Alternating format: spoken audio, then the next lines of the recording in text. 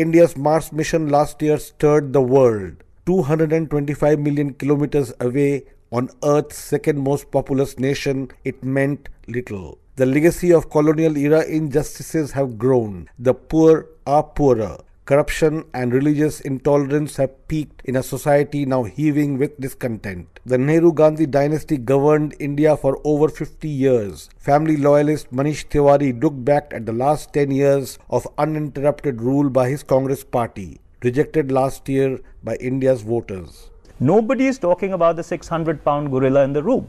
And the 600-pound gorilla in the room is the new socio-economic data which has come in, which says that despite 10 years of direct intervention, there is still a lot of deprivation. Narendra Modi took charge with many promises. The new Prime Minister's stirring speeches, which worked like magic in the May 2014 elections, have vanished. Or so thinks business tycoon Vinita Bali. Another big concern that we should focus on is that if consumption is not going to drive India's growth, and if we are not going to be able to balance consumption-led growth with investment-led growth, we're actually going to create an even greater sense of overpromise and under-delivery. The world took notice of India's chest beating, but the attention began fading after experts such as Devendra Sharma found no answers to the questions they have been asking. At a time when China is trying to reduce its GDP numbers because it feels it is not useful. Look at India. India is trying to give a projection that we'll have 10. What are we doing?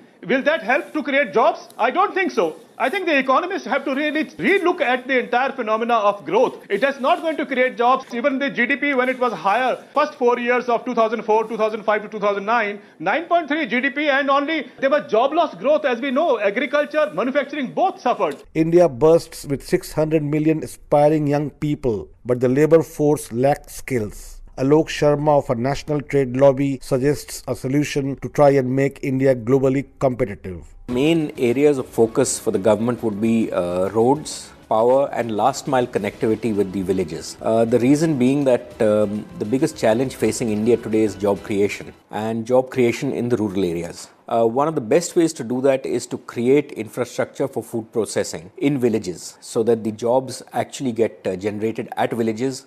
But a fatal political battle now on between the Gandhi dynasty and Modi's ruling brigade could just about destroy the dreams of those who hoped a free India will turn its back on its painful past and scale new heights. For Newsbreak, this is Rana Senn reporting from New Delhi.